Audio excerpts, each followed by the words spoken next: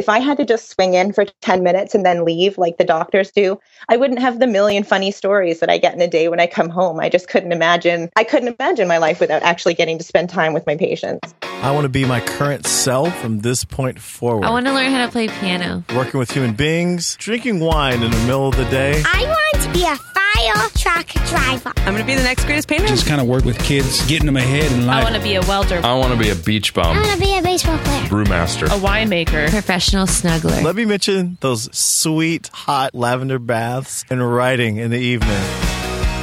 Hey everyone, I'm Blake Fletcher, and this is the Half Hour Intern Podcast, where we explore the interesting paths that people decide to take in life. And in today's episode, we'll be talking with Sephora Fox, who is a float nurse, which I thought would be the perfect primer into the world of nurses and that side of healthcare.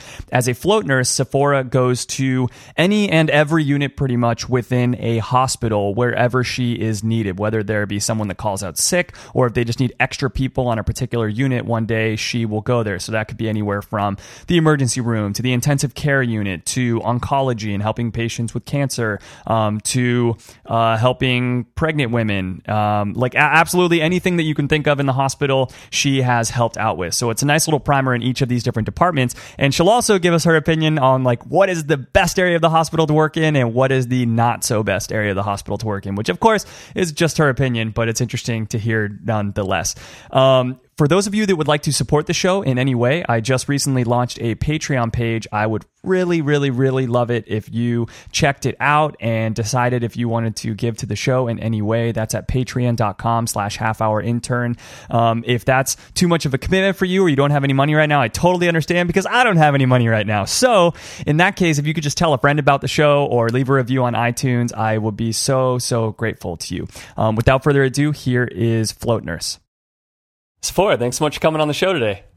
Thank you so much for having me. It's such a pleasure. Yeah, dude. I'm so happy to have you on the show because as I was just telling you when we were kind of off air, for whatever reason, I haven't interviewed any nurses yet, and I haven't interviewed many specialties in the medical field, which is such a big, diverse, crazy, interesting field. And what a perfect person to have on is the first nurse that I ever have because you are a float nurse. So since I have a background in the medical field, I know what that is, and I have experience with float nurses. Why don't you tell all the rest of us that don't know what a float nurse is, what a float nurse is, and why it's so great that you're the first nurse that I'm having on my show? Sure.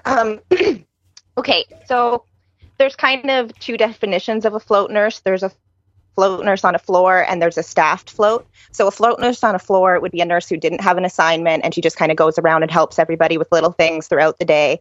And I do end up doing that sometimes, but what I am is I'm a staffed float. So it means I'm booked for 2 days, 2 nights, 12-hour shifts with 4 days off like everybody else is, but I don't know where I'm going. I fill in last-minute sick calls all over the hospital. And although I myself don't have a specialty, I get sent to specialty floors to help out, and I just end up going anywhere and everywhere in the hospital and taking on an assignment and being that kind of nurse for a day. So you don't know where you are going to go until you arrive at the hospital that day? Yeah, I can, the way my hospital functions specifically, I can check online, and sometimes the night before I might know, but there's no real set schedule for where I'm going to go. That's so crazy because medicine is such a big, complex world. It's such an interesting thing to not really be able to mentally prepare for the different type of thing you might be getting into that day. So why don't you talk about the breadth of the different things, the different places that you might go? Is it truly anywhere in the hospital, and how diverse can these areas be? So, most commonly they try to keep me on the general medical floors because I don't have specialty training. But I end up a lot of times, this last set, for example, I started out in oncology working with the cancer patients, and I don't specifically do the chemo. There is a chemo nurse there whose job that is, and I work with them. And then the last 2 shifts I ended up working in emergency, and it's just, yeah. So if you don't have specialty training, what happens when you end up in a specialty area like that? What are you allowed to do? What are you not allowed to do? And do you have to get help, I guess, from other people in the area? So I guess this is kind of my favorite part is because I can show up and really I get to kind of be a student all over again. I get to show up and I get to ask a bunch of questions. Actually, just recently, I was on a surgical floor and I was reminded once again of all the things I don't know. I'm getting a report from this patient or from a nurse about a patient, and she's telling me, okay, well, she just had this GI procedure done. So obviously she can't have any straws. And I roll my eyes. I'm like, oh, of course, obviously she can't have straws. All of us nurses know you can't have straws after a gas procedure. But I had no idea because I've never worked in that world. And to them, it was basic knowledge. But then at another point, a patient started crashing. And because they're so used to surgical patients who are stable and, you know, they're used to a certain recovery path, they're really great with wounds and everything. They have this amazing knowledge that I don't. But they're not so used to people crashing suddenly on them. So I was like, okay, I'm used to this. I'm used to people who can't breathe and spike a temperature. And yeah, so then all of a sudden they want me in there to evaluate her. And then that's when kind of I realized, okay, it's not that I'm stupid. We just have different knowledge. Yeah, you get to put on your like superhero cape and come save the day. Yeah, but we all kind of have our moment. It's kind of funny that you think, like that shift in particular, I started out thinking, oh my gosh, I must be an idiot. I don't know this. But it's really just that we have a different set, a different knowledge set. Things need to be so specialized. And I mean, there's just so much that can go wrong with the body. It's incredible. And there's like a few things to that, to what you were just saying. One is like the other thing that always surprised me in a hospital is that I just wish that people would use whole words more often and use acronyms a lot less, because everyone like throws around their acronyms, and there will be like specialties in the hospital that use the exact same acronym to mean different things, you know, and it's just like, oh, exactly. Everyone just spouts their lingo and they assume that everyone knows their lingo, which I can't imagine how difficult that is as a float nurse. Like everyone's just like, oh yeah, we got the PPD going on with this BQZ, and you're like, oh, totally, man. Yeah, I'm with you. You have no idea. But honestly, I have to say that healthcare is such a team. That's where unit clerks come in handy. The people who process the orders, they're geniuses because they can read doctors' handwriting when the rest of us can't. They know what all these stupid little acronyms mean when people like me show up who don't know. So when I show up on a floor and it's a specialty and I'm not involved in that specialty, I utilize all my resources. Yeah, it's so important. It's funny because like I used to be a medical device rep, and as a rep, like, you know, people would ask me what I did for a living and like what you end up doing as a rep. So like I would end up in surgery a lot of the time, and then you more or less like assist the doctor in surgery. Obviously, you're completely hands off because you're a rep, but like you assist in terms of like vocalizing what needs to take place in this exact specific instance, you know? Mm-hmm. And as a rep, you know absolutely everything about your product, and you know absolutely everything about basically like every type of patient that would use your product and how it would be used for that type of patient and troubleshooting for this one type of weird circumstance or something. And people would always be so surprised, like, wait, like the surgeon takes advice from you? Like he's the surgeon. And it's like, well, yeah, but do you know how much more that surgeon knows that I don't know? You know, like, and he has to keep all these things in his head. But if like, yeah, if some weird thing comes up, it's great that he has me there, you know, to be able to help out with that. And you really, God, it takes a village in a hospital to be able to do any given thing. Like you said, you shouldn't ever like feel bad for not knowing some particular little thing. Yeah, exactly. And I find it, I don't know, we have amazing relationships with our doctors, and it depends on the doctor. I don't think it's an age thing at all. Some rely totally on our input for us to make the best decision. And other ones, you know, if I was just in there taking his blood pressure, he's going to go in and take it right after me because he doesn't think I did it right. There's just such a variance in who you can work with and what your team's going to look like. And it takes a lot of adjustment every day to kind of adjust to what kind of patients you're going to have, what kind of team you're going to have. Yeah. As a float nurse, do you ever kind of get like shit from other nurses or doctors who are just who kind of act like, okay, you're not really part of our team, you don't really know what you're talking about?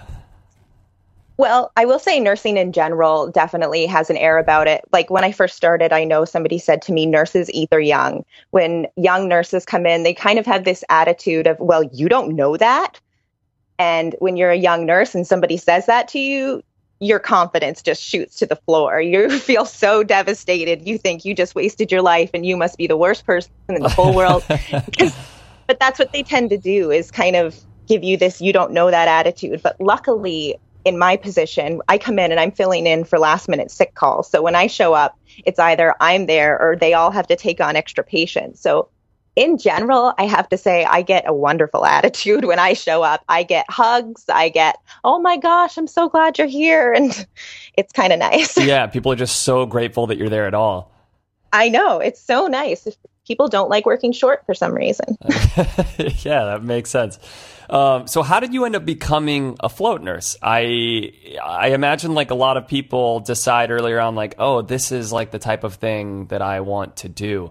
Or maybe they don't. That's something that's always strange to me is like when I hear younger girls say like, oh, I want to become a nurse, or boy, I shouldn't have said younger girls, younger people that want to become a nurse, and they'll just say, oh, I want to be a nurse. And because I was in medical, I'm always like, well, like what type, which one, and it's like people never really think of what type or what they want to do. How did you end up becoming a float nurse? I think most people don't even really think that there are different types of nurses. And I think when I started school, especially, I had no idea. I think I was in my second or third year and I really wanted to be in emergency. And then all of a sudden I realized that if I wanted to work in emergency, that was going to be another 2-year course after I was done school. And now being in, like you said, when you work in it and you see how different things are, you realize obviously this requires a different knowledge set than, working with babies on maternity would. And that totally makes sense when you're in it. But when I was in school, I just thought I'm going to finish school and I can be any type of nurse I want to be. So, I finished school and I figured out that I couldn't be any type of nurse I wanted to be. I started out like most nurses do. It's really hard to get full-time work straight out of school. So when I finished school, I was working casual on a couple of medical floors, just trying to make full-time hours and get some seniority so that I could get more calls. And then I ended up having a full-time line on a floor, and my manager was the manager of the float pool. And he just I think he liked my I don't care attitude when he would say, do you want to move to a different floor? Do you want an extra patient? Can you do this for me? I would always say, I really don't mind. I'm here till 7. I'll do whatever needs to be done. And so I think that's kind of how I got backdoored into being a float pool nurse, because I just kind of had this laissez-faire attitude that really appealed to the manager and I was close to him. And I will say nursing jobs in general, a lot of them depend on who you know. I finished school. I did my last year of training in emergency. So on paper, my school looked as good as it could. And then I moved from the place I graduated in, and then the place I moved to guaranteed jobs to its new graduates. So when I first moved here, I couldn't even get a nursing job for the first 6 months. Damn, that's crazy. Yeah. So it was long and hard. And then once I found somebody, actually, I met them in a dog walking class. And once I found somebody who was a nurse, I had a nursing job within 2 months. So if you want a nursing job, make nursing friends and utilize them. Yeah, just start hanging out like in the parking lot, like the employee parking lot of the hospital. And yeah. I was in a dog walking class and I heard her say she was a nurse, and I kind of like slowed right down and took 5 steps backwards and very abruptly approached her by the end of the 6 months. Awesome. Great advice. Yeah, it's just, man, being a float nurse, it just sounds like such a great option for a young nurse. Like the difference between different areas of the hospital is not small. Like it is like entirely different things, so the ability to try out different things, because once you are working for that hospital and you are a nurse, it's very easy to go on to get continuing education in one line or another and decide like, this I think is what I want to do. But as you said, like the hard part is getting your foot in the door and like, getting those jobs off the bat. But man, I can't imagine a better option for a young nurse than being a float nurse right off the bat. Well, I always advise people to start out on a medical floor, mostly because you get to know the paperwork and everything. And it's nice to have one place that you feel comfortable. I always say for the first 3 to 6 months of a floating job, because I've done it now in 2 different hospitals. So for the first 3 to 6 months in a floating job, it feels like your first day every day. You have that nauseous feeling. It's really hard. And it's nice to have at least one floor that you feel like you know everybody and they trust you. And it's nice to have a home base. But I think everybody should do it at some point in their career, because I really thought at the beginning of all of this that I did want to go into ICU, and I thought, or the intensive care unit. And I thought that that was going to be amazing. And then I got floated there for a couple of nights and I hated it. I literally cannot think of a job that wasn't more for me. And I think it's an amazing job. The women who work there are brilliant, but that isn't for me. And I don't think I would have went through the 2-year program and thought it was a good idea. But thankfully, because I spent 2 or 3 nights there, I know now that that's not for me. This is something I want to talk about quite a bit more later, is like your favorite areas to work and your least favorite areas to work. But why do you say that exactly about ICU? Is it just the level of just constant like seriousness and like direness of the situations? This is going to sound probably pretty frank to people who don't work in the medical field. I guess I was very used to, before then I had been in emergency a lot. I ended up being extra and just having to go down and help out in emergency a lot. So I was very used to seeing the dire situation, and in emergency you basically stabilize them long enough to get them somewhere where they're going to have more people available to ICU or into surgery or wherever they have to go. So I thought it was going to be a continuation of that same type of excitement the whole time. But intense care or something, yeah. Yeah, but really, I mean, you stabilize them and they go to ICU and they either die or they're running on these machines and you're just watching them go tickety-boo. And when they first show up in ICU, it is 20 minutes of chaos. I couldn't tell you what happens in those first 20 minutes because those nurses and the doctors are just everywhere. But then everything kind of stabilizes and it seems very calm, and it just wasn't what I had expected. And it was just a lot of death down there, and a lot of young death, a lot of, obviously, because they're in ICU, it's a lot of unexpected death and traumatic death, and a lot of dealing with families who are so upset. And I just thought if I had to do this 4 days a week, I think I would start to get a little bit of anxiety. Yeah, It's so tough. Yeah, so I mean, and some women can do it, and they're amazing. I keep saying women. Some nurses can do it, and they're amazing, and I'm so glad that they're here. But I found out that I'm not one of them. Yeah, for sure.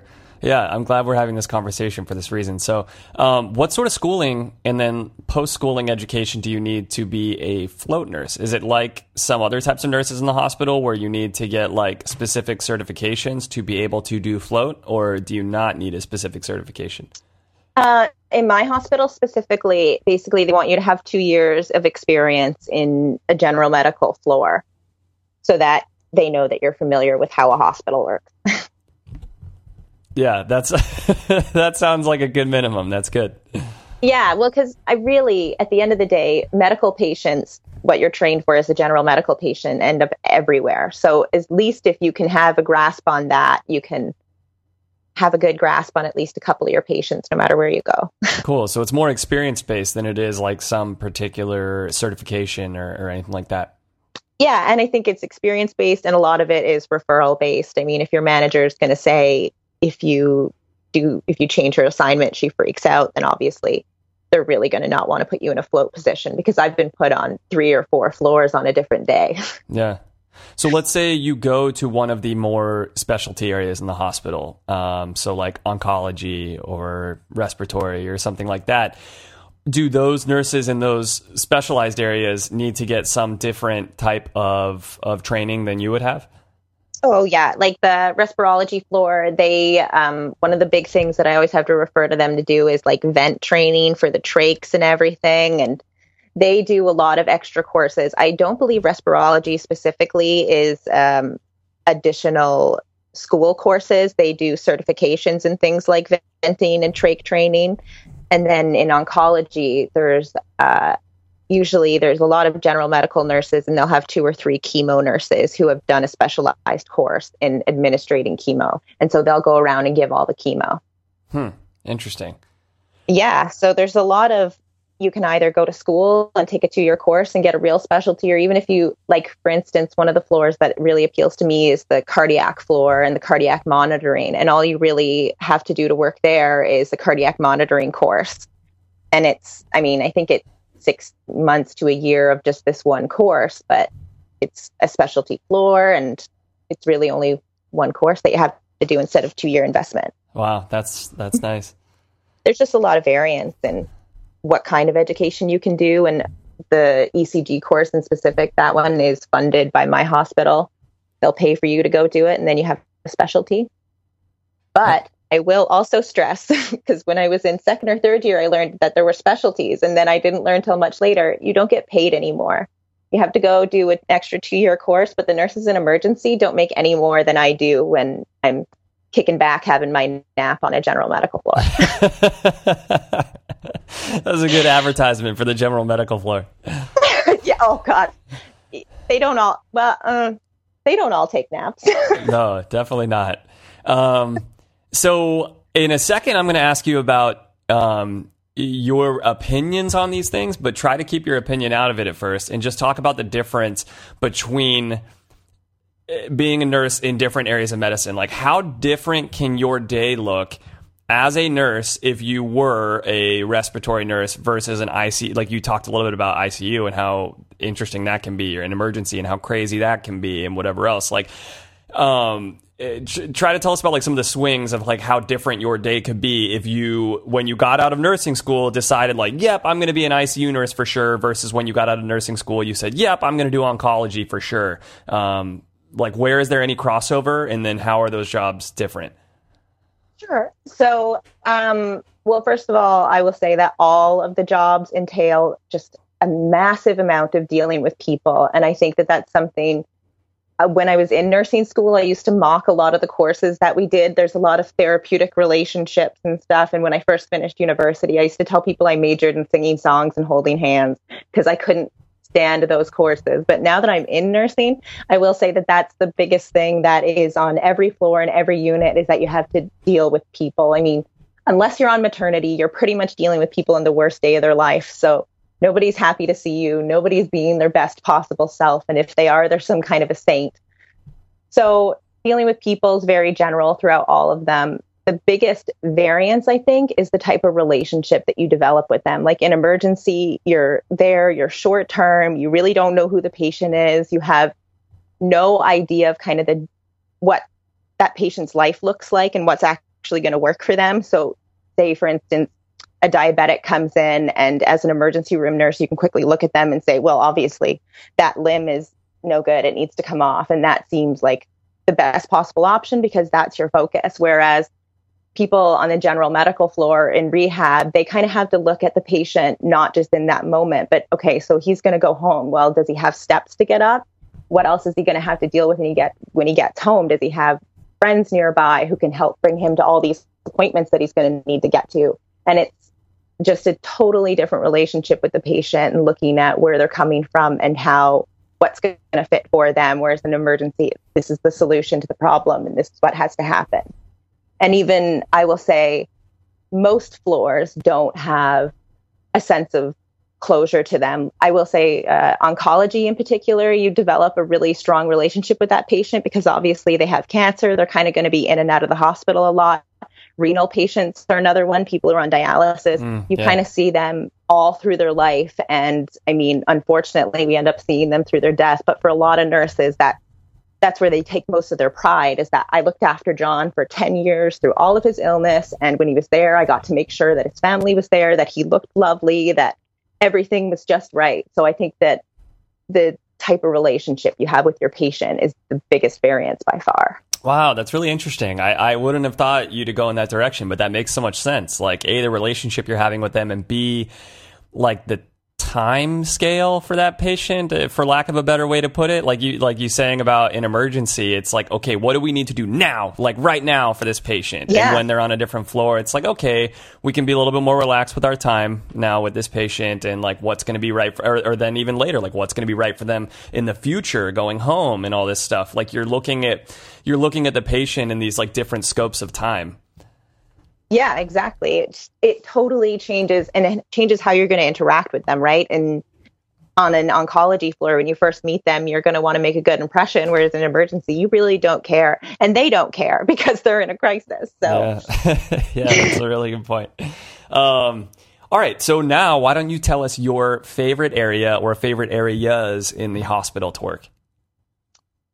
I will say, in general, what I think of like the high acuity medical areas, like the ICU, the cardiology there. And I do know it's because the nurses there are so smart. and they have such a good relationship with their team, and but they're just so calm, and they have a really good air about them.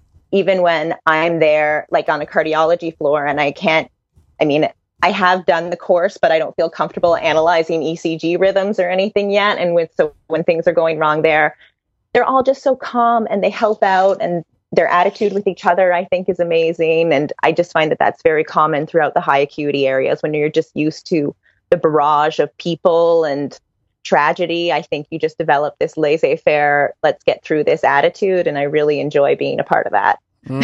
That's interesting. It's like the exact opposite that you would think it would be. And I'm sure not everybody, but usually they generally say that emergency room nurses are more relaxed than everybody else. And in my experience, that's totally true. They just seem so, yeah, okay, he says he can't breathe, but we'll get a hold of it. It's okay. Yeah. Maybe they just take like way more drugs than anybody else. They should, trust me. What's your least favorite area of the hospital? Well, you already said ICU, so let's rule that one out. I don't like ICU a lot, mostly, like I said, because it was a lot of death and a lot of very traumatic family interactions that I didn't think I could deal with every day. A lot of people, I don't like maternity at all. I can't stand working with pregnant women. That's so funny. Why do you say that? I tell people, and I'm a very sarcastic person, so take it with a grain of salt. I tell people it's because I became a nurse to help sick people, and pregnant women aren't sick. They're just whiny. But it's just, it's really hard when you have this well person who's going through this very traumatic thing. And, I'm just used to, like oncology. I'm used to people who have head to toe cancer. And I look at her and I say, are you okay? Is there anything I can get for you? And they're, no, I'm absolutely fine. I'm wonderful. Thank you. You're doing a great job. And in maternity, I'm looking at you. I'm like, you're fine. You have a husband running around getting your drinks and everything for you. You're okay. And she's like, I'm uncomfortable. Make me feel better. That's so funny. God, that makes so much sense. I love that. And not to generalize, I know some women are just so pleasant. It's just not something I can handle. And again, there are some nurses out there who are total saints who go into that, and it's their forte. There's something for everyone out there. Well, that's unfortunately such like a bigger story for life, right? Not just that exact situation, but like you could be going through such a hard time, and like you're good and calm and brave about it, and then 6 months down the road you like stub your toe and you just flip out because you stubbed your toe. Like we're so strange about the way that we handle things that happen to us. Exactly. They're just, and it's funny. People always say to me, I was saying to the girls on the floor yesterday, when I tell people that I'm a nurse, they say, oh, it takes a special type of person to be a nurse. And I say, well, maybe it does, but I'm not one. I'm sure it would help. Yeah. And just some days I have a lot more patience than others. Yeah, for sure. All right, let's start to wind this thing down a little bit. I want to get some different types of pieces of advice from you. First of all, though, I'd love to hear your thoughts on what sorts of misconceptions you think people have about nursing. Oh, I think that they vary a lot. I have a lot of friends who think that I wipe butts for a living. And then I have a lot of friends and family who think, I'm a superhero who runs in and saves lives. And what I do is somewhere oddly in between that. I take care of my patients in all ways I possibly can. And luckily, I say most of what I do is I help coordinate a team because I have amazing people around me, like the care aides who really do a lot of the hands-on work in there with them and helping the patients out. They're there with them more often than I am. And then, the doctors who I lovingly guide in the right direction of what's best for that patient, and the physiotherapists. And it's such a good team. Yeah, something that we should have talked about earlier, maybe, which we didn't, is your relationship with the physicians and different people throughout the hospital. So talk about that a little bit, and like how much the physicians, obviously you said that that's going to vary, but how much the physicians trust you, and like what the exact interaction is. Like what is your role to the physician's role when you guys are both treating the same patient in a hospital room? So for me in particular, I find because I float and the doctor's patients are all over the hospitals, I end up seeing the doctors a lot more than other people. And I find that I have an excellent relationship with them. We've kind of formed a trust. I know them on a first name basis. They know who I am. I'll a lot of the times I'll call them up and say things like, so-and-so's blood pressure is shitty. And he'll just give me the medications. He doesn't need to sit there and ask me, well, what is it? What was it 20 minutes ago? What medications is he on? What has he taken yet? Because he knows me and he trusts me that if I just call him up and say his blood pressure is shitty, give me this medication, they'll just give it to me. Yeah, for sure.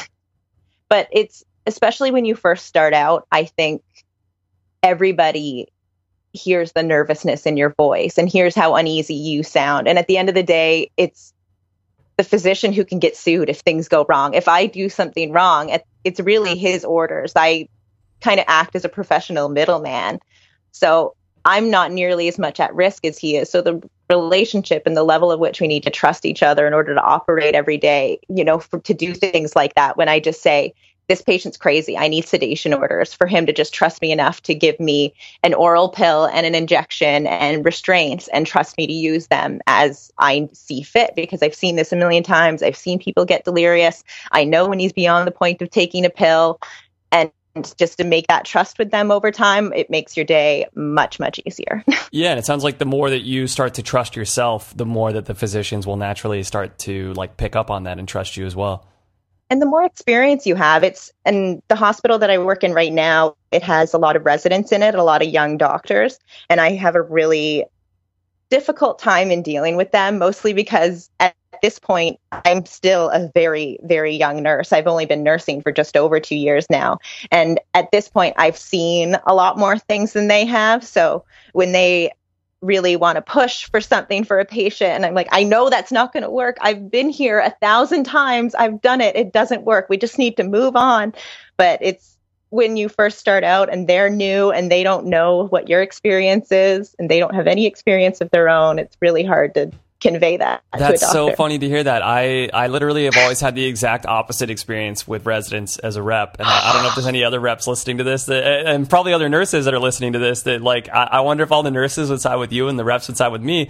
The reps are the residents are so great for the reps because they're just like, wait, so how do I use your thing? And what am I supposed to do here? And they really want to know. And they're following along with exactly how to do it. Because as a rep, so much of the time, the reason that things will get screwed up with a patient is because the doctor just did it.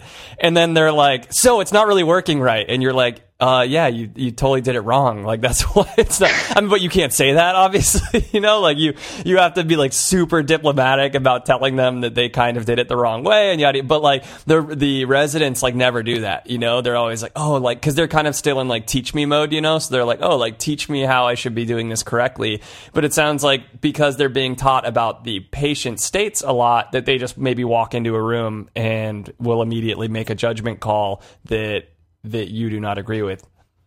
Well, actually, it's funny. It's for pretty much the exact reason that you like them, that I dislike them, because they're so by the book. And there's things that you just learn from experience. The other day, I had a patient who was elderly, and she was just going bananas. She was screaming. She was crawling all over the place, calling for people who weren't there. And a lot of people who don't know this, who don't work in the medical field, but in the elderly, that's a classic UTI. And the elderly, a UTI really throws them for a loop. So I've had the sweetest little old ladies throw a chair at me because they had a UTI. It really affects them. Wow. So I call this resident in the middle of the night and I say, hey, this lady's crawling all over the place. She clearly has a UTI. And because he's by the book, I'm used to doctors who would just give me a general, and we would get a urine spec and give her a general antibiotic until the urine spec came back. And then we would get a specific antibiotic based on what the culture came back saying. And so I'm telling this kid that I call them baby doctors. It's probably older than you are. I know. They very much are. I'm telling this doctor that this lady clearly has a UTI, I have a urine spec, and I sent it, and I'm going to start a general antibiotic. And because he's so by the book, he said, no, I'm going to talk to my attending about this, and he's going to do his whole by the book rigmarole. But it's hard because I know from experience that this is what we do. We start a generalized antibiotic. And then when I come back 4 days later, that lady was still not on an antibiotic. Damn. And it's because, he thought he wanted to do a CT exam and see if there was something wrong with her head. And he wanted to look at her cognitive history. And I'm like, this is a UTI. I I deal in this all day long. This is an elderly woman with a UTI. Dude, Sephora, it sounds like you just need to become a nurse practitioner so you could just start doing it all yourself.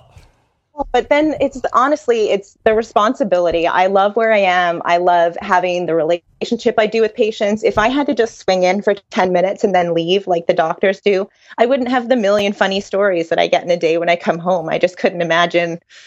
I couldn't imagine my life without actually getting to spend time with my patients. Yeah. They're hilarious. Totally. Which, to your point earlier about not really enjoying the ICU, I mean, talk about something that you don't get in an atmosphere like the ICU, you know? Exactly. You're not hanging out lovingly, spending time with the family. Whereas even in oncology, you really are. You get to know them, you spend time with them. And because I float around, I follow around a lot of my patients. I'll usually admit them into emergency, and then I'll see them when they're up on the renal floor, and then I'll see them in rehab right before they go home. So I get to follow them everywhere and then lovingly tell them that I mean it in the best way possible, but I hope I don't see them again. Yeah, for sure. All right, Sephora, let's give people some advice. So first of all, let's give out some like nursing recommendations here. What types of people do you think will be good at what types of nursing specialties? If you are somebody who is extremely basic, well, in general, if you can deal with people and keep a smile on your face, you should be a nurse, because that's the number one quality I think that most people need to have. If you're extremely attentive, but you don't do well at multitasking, there are so many fields in nursing, I think. Well, I can't say that they're not multitasking, because they really are, but they're being very attentive to one patient. Like working in palliative care is amazing. For the nurses who do that are so phenomenal, and it's such a good area of nursing. I mean, ICU, that same one-on-one, but you're doing a lot more of the monitoring and you're working a lot with the physicians. I think there is somewhere I noticed more than anywhere else that they have a really close relationship with their doctors, because they're constantly there writing orders for them. If you like multitasking and like getting kind of thrown around in different places, I think doing the float nurse thing could be for you. I mean, yeah, if you like pregnant women, go to maternity. It's for somebody, I guess. It's a good advertisement. It's for somebody, I guess. That should be like the slogan on the door of maternity. Oh, but honestly, I say that, but I mean, I have a best friend who absolutely loves it and who wouldn't do anything else. So it's what's for you and what interests you. And really, well, they get to hang out with the babies too. So that's awesome. They do. They get to hang out with the babies, but not for me.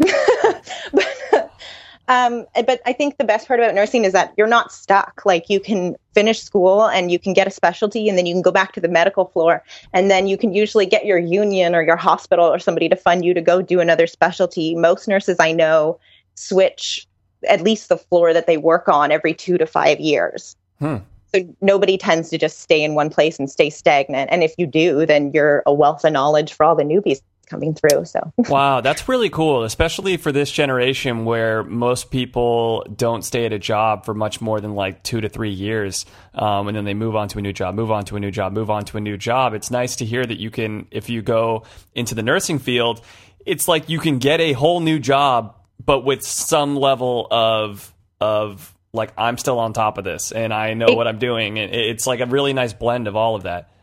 And I mean, even in my couple of years of being out, like in a few weeks, I'm going to help my dentist do some IV sedations because he needed somebody to do some monitoring for him. I've been to Kenya and I've done a volunteer nursing mission to Kenya. I've worked as a private nanny for autistic kids. Like, just because I'm a nurse, I've had so many other opportunities that are in no way related to the hospital, but I've managed to keep my job and do all these other cool little side things. Wow, so cool. So last thing that I want to finish off with is what is something that you wish that somebody had told you before you started down the path of becoming a nurse? I think there's a lot of things. I think, first of all, speak to a nurse and get a realistic version of what it looks like. You just told us. I know, but I guess. Okay, I'll come up with better advice. Hold on. Biggest advice would be to ask questions and accept that you don't know things a lot, and accept that asking doesn't make you look stupid. It makes you look smart. You look stupid when you try to guess and you get it wrong. So I think ask questions and participate. Oh my gosh, I can't mention how many students and stuff we have when we have a new skill and they don't jump on it. I say, this is your opportunity. This is when you can get in there and you can do anything. Like me as a float, I can participate in these specialties and nobody has any expectation of me to do it right. It's a miraculous thing. And when you're actually working there, you don't get that opportunity anymore. So you need to take advantage of it. Yeah, totally. Good advice for life in general. Just kind of like check your ego at the door and just get all up in it, you know? I feel like you miss out on so many opportunities if you're afraid of looking stupid. So accept that you look stupid and admit that you want to get better and just participate. Yeah, definitely. Cool. Well, Sephora, thank you so much for coming on the show. Thank you for all of your info. This has been awesome. I'm so happy, like I said, to have a float nurse on first. So thank you for all the great advice. Thank you so much for having me. It's been such a good experience. Hey everyone, it's Blake. I hope you all enjoyed the episode with Sephora and learned something new. If you did enjoy the episode, I would love it if you left a review on iTunes. That'll help new people learn about the show, and hopefully they can get the same enjoyment out of it that you do. And that's why I do this, is so people can hear it. So hopefully more and more people will start to hear it. If you really love the show and you wanted to donate to the show in any way, I just created a Patreon page, which allows you guys to do that. That's at patreon.com/halfhourintern. Thanks so much for listening.